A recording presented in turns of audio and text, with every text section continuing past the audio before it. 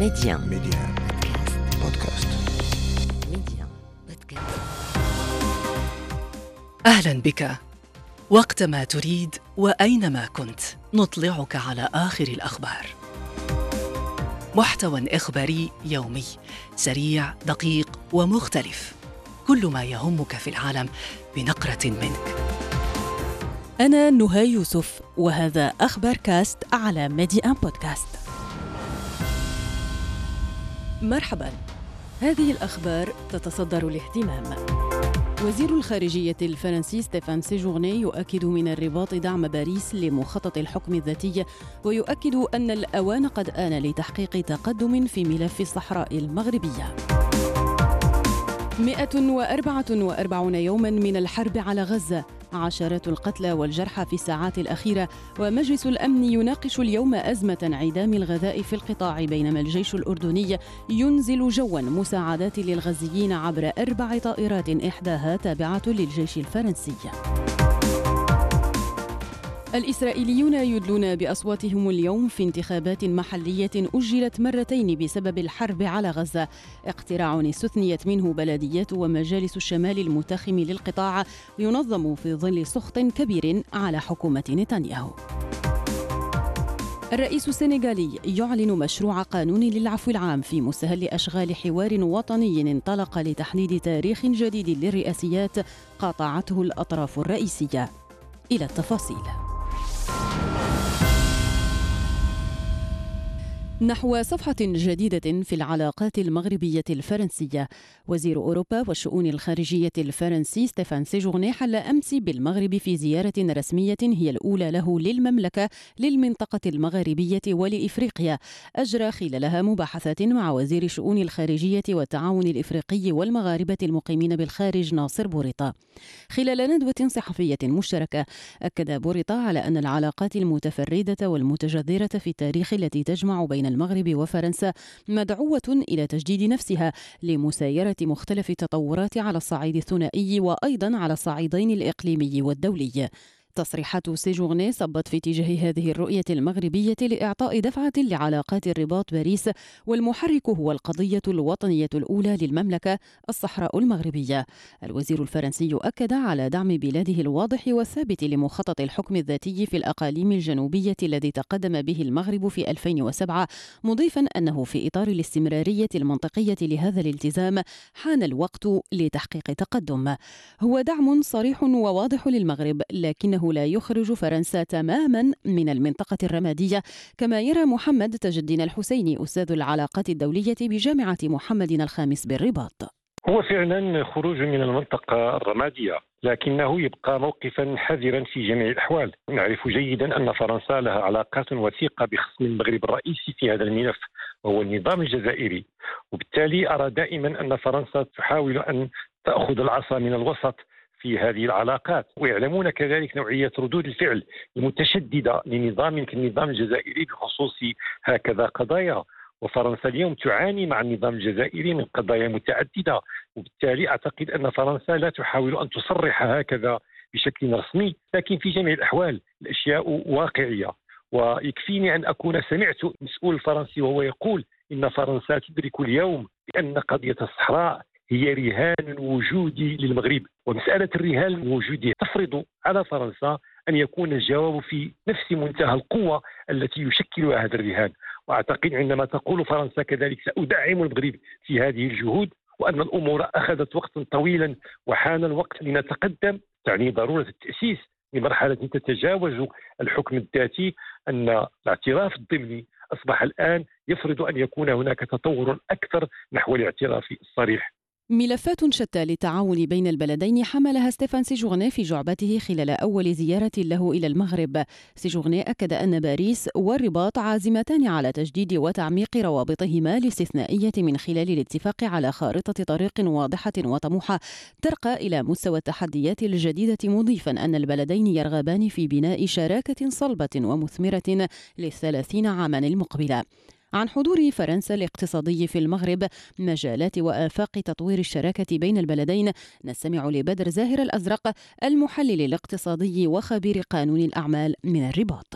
التعاون الاقتصادي المغربي الفرنسي هو تعاون متميز، على الرغم من أن فرنسا لم تعد هي الشريك الاقتصادي الأول. إسبانيا التي هي اليوم الشريك الاقتصادي الأول بالنسبة للمملكة المغربية. إذن اليوم لا يمكن أن ننفي أن هناك حضور اقتصادي وازن لفرنسا على مستوى المملكة المغربية في قطاعات وازنة، في مقدمتها قطاع صناعة السيارات سواء بطنجة أو بالقنيطرة أو غيرها. لا ننكر أن اليوم هناك حضور وازن على مستوى الخدمات المرحلة، حيث يشغل عدد كبير من الأطر المغربية والمؤهلات البشرية المغربية، وهي آفاق واعدة أيضا، لأن القطاع الخاص الفرنسي هو حاضر بشكل كثيف ومكثف في المملكة المغربية، وهو يسعى إلى أن لا يبقي حضوره فقط مقصورا على المملكة المغربية، بل أن يستفيد من المغرب كمنصة من أجل إعادة التموقع داخل القارة الإفريقية، خاصة في الغرب الإفريقي ودول إفريقيا جنوب الصحراء، عبر إقامة شراكات مع القطاع الخاص المغربي ومواكبة حضوره في هذه المناطق. وهو بحاجة إلى أن يواكب من قبل دول لديها حضورها ولديها ثقة لدى ساكنة هذه المناطق. أعتقد بأن الاقتصاد سوف يؤثر بشكل كبير بالنظر إلى طبيعة المصالح وكذلك إلى حجم المصالح المتبادلة بين البلدين سواء داخل إفريقيا أو في أوروبا. وزير أوروبا والشؤون الخارجية الفرنسي ستيفان سيجورني أعرب خلال زيارته أمس للمملكة عن إعجابه بدينامية التنمية التي يشهدها المغرب والإصلاحات والمشاريع التي يقودها العاهل المغربي الملك محمد السادس، الذي يضع التنمية البشرية في صلب النموذج التنموي الذي أطلقته المملكة. تستمر الحرب الإسرائيلية على غزة ضارية في يومها 44 بعد 100. عشرات القتلى سقطوا اليوم في رفح وخان يونس جنوب القطاع ودير البلح وسطه، بينما تدور معارك ضارية في مدينة غزة شمالا. الوضع مأساوي في مختلف جهات القطاع الذي ينقصه كل شيء. الخدمات الصحية على شفير التوقف التام، العطش والمجاعة يتفشيان بين الغزيين، ومجلس الأمن الدولي يناقش اليوم أزمة الغذاء بعد أن حذرت الأمم المتحدة من أن 2,200,000 شخص باتوا على شفا المجاعة. وقد أعلن الجيش الأردني أمس أنه قام ب4 إنزالات جوا لمساعدات إنسانية على قطاع غزة، إحداها بطائرة تابعة للجيش الفرنسي. الإنزال هو ال16 الذي ينظمه الأردن، لكنه الأول الذي يصل السكان مباشرة. نتابع في الموضوع روبورتاج مراسلنا من رفح عادل الزعنون. يا عم الناس جعانة الناس زهقوا. إنها المجاعة بتفاصيلها البشعة، تلك التي تنهش مئات آلاف الفلسطينيين في شمال قطاع غزة. وفي محاولة لتخفيف معاناة الجوع، نفذ الجيش الأردني 4 إنزالات جوية تحمل مساعدات تحتوي على مواد إغاثية وغذائية يروي مواطنون مشاهداتهم. شفنا طائرات الإنزال ونزلت مساعدات، ولكن مش كفاية لأنه موجود عدد كبير في رفح، وطبعا بتكفيناش يعني. هذه المساعدات احنا تفاجأنا فيها، يعني انه اول مرة يصير انزال جوي يعني كمساعدات. يعني هي صحيح انها لا تكفي يعني، ونتمنى يكون في مساعدات اكثر من هيك لحتى تلبي احتياجات الناس، ونتمنى كمان يكون في مساعدات لغزة والشمال مش للجنوب. يعني المساعدات خطوة صغيرة لكنها جيدة بالنسبة للغزاويين الذين بات جميعهم من النازحين، سيما أن القطاع يحتاج إلى أكثر من 1000 شاحنة مساعدات غذائية يوميا لمواجهة تداعيات المجاعة المتفشية. يقول مواطنون: صراحة المساعدات الأردنية شيء جميل جدا، ولكنه ليس كافيا طبعا، واحنا بحاجة انه هذه المساعدات تدخل بشكل منظم ومرتب ومنسق، وليس عبر الطائرات. يعني المعبر رفح موجود، يعني كان من الافضل انها تدخل من معبر رفح. المجاعة تزداد اتساعا، وعدد الوفيات بدأ بالارتفاع، إذ توفي 16 غالبية من الأطفال، تقول وزارة الصحة. عادل الزعنون، غزة، ميديا. على الصعيد السياسي، يدشن اليوم آمر دولة قطر زيارة رسمية إلى فرنسا لمناقشة تطورات التفاوض حول وقف إطلاق النار وتبادل الأسرى. وقد أعلن اليوم المتحدث باسم الخارجية القطرية عن تفاؤل بخصوص المفاوضات الجارية بين فصائل المقاومة الفلسطينية وإسرائيل. هذه المفاوضات ومآلاتها تحرك الشارع الإسرائيلي الذي يدلي اليوم بصوته في انتخابات محلية أجلت مرتين بسبب الحرب على غزة. أزيد من 7 ملايين إسرائيلي مدعوون للتوجه إلى صناديق الاقتراع، بينما استثنيت 11 بلدية ومجلسا إقليميا على طول الحدود الشمالية والمتاخمة لغزة، أجلي منها حوالي 180,000 إسرائيلي. الصحافة الإسرائيلية تقول إن هذه الانتخابات ستكون بمثابة مؤشر رئيسي لمدى شعور الجمهور بأداء قيادته السياسية، بينما يدور الحديث عن عزوف عن التصويت. عن أهمية هذه الانتخابات والمتوقع أن تحدثه من فرق في الخريطة السياسية الإسرائيلية، نتابع توضيحات أريج حكروش الخبيرة في الشؤون الإسرائيلية من الناصرة. أولا الانتخابات في ظل حرب، يعني الكثير من سكان المستوطنات في غلاف غزة أو المستوطنات الشمالية مش موجودين في هذه المستوطنات، فبالتالي هذا رح يغير من معادلة الانتخاب بأكملها، لأنه هذه المستوطنات كانت تصوت أكثر للأحزاب اليمينية التقليدية. اليوم هذه المستوطنات ممكن إنها تصوت للأحزاب اليمينية المتطرفة جدا، يعني مثلا بن كفير، مثل سموتريتش، هذول يعني اليميني المتطرف اللي ممكن إنها تكون صوت لهاي الناس أكثر، فممكن إنها تغير المعادلة. بالمدن الكبرى مثل تل أبيب، مثل القدس، مثل أشدود مثلا، هذه المدن في مناخ عام ضغى عليها، بقول إنه الأحزاب اللي مركزية اليسارية مثل لبيد، مثل جانس، ممكن إن يأخذوا أكثر. هذا بما يتعلق إذا كان في انتخابات كنيسة، وهذه استطلاعات الرأي اللي كانت في وسائل الإعلام خلال الفترة الماضية، ولكن هذا ممكن ينعكس اليوم حتى بانتخابات البلديات، بما إنه ما في انتخابات كنيسة حاليا، فبالتالي ما في أجواء انتخابية بمعنى الأجواء الانتخابية حتى لو كانت انتخابات سلطات محلية. فهذا ممكن أنه ينعكس على الإقبال لهذه الانتخابات، ومتوقع ما يكون فيه إقبال كتير كبير. الآن إلى السينغال، حيث انطلق أمس بمدينة ديامين ياديو الحوار الوطني الذي دعا إليه الرئيس ماكي سال لتحديد موعد جديد للانتخابات الرئاسية.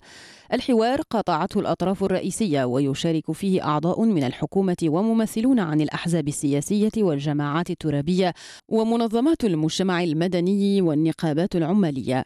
ماكي سال وفي افتتاح أشغال الحوار أعلن أنه سيقدم مشروع قانون للعفو العام للجمعية الوطنية بخصوص الأحداث المتصلة بالمظاهرات السياسية التي شهدتها البلاد.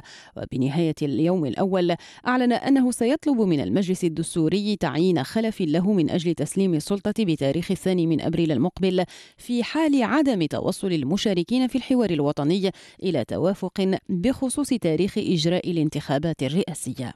أي مآلات محتملة للحوار الوطني السنغالي؟ السؤال يجيب عنه تيرنو بشير الصحفي والمحلل السياسي من دكار. ما يتوقع من مستخرجات هذا الحوار هو أن يتم تحديد موعد الانتخابات، وأيضا يتم إلغاء العملية الانتخابية، يعني أن العملية تبدأ من جديد. وهذا كانت تعتبر نقطة الخلاف القائم، لأن بعض المترشحين الذين تم إلغاء ملفات ترشحهم بتهمة ازدواجية الجنسيات مثل كريم واد وغيره، هم يعتقدون أن الحوار سيخرج باقتراح أن يتم إلغاء جميع العملية الانتخابية والانطلاق يعني من جديد، ليتسنى لهم المشاركة في الانتخابات، لأنهم يعتقدون أنهم يعني مظلومون من طرف المجلس الدستوري مهما يكون من أمر. فالخلاف قائم بين النخبة السياسية، لأن المترشحين في الانتخابات والذين تم قبول ملفات ترشحهم لم يشاركوا في هذا الحوار، بس يطلبون من رئيس الجمهورية بالتوافق مع مطلب المجلس الدستوري تحديد موعد الانتخابات قبل 2 أبريل. توقع أن تخرج الحوار بمقترح لصالح جميع الأطياف السياسية، وتكون بداية حل لهذه الأزمة السياسية. جولة أخبار كاست انتهت. أخبار كاست، اختيارك، اختر أن تشترك معنا.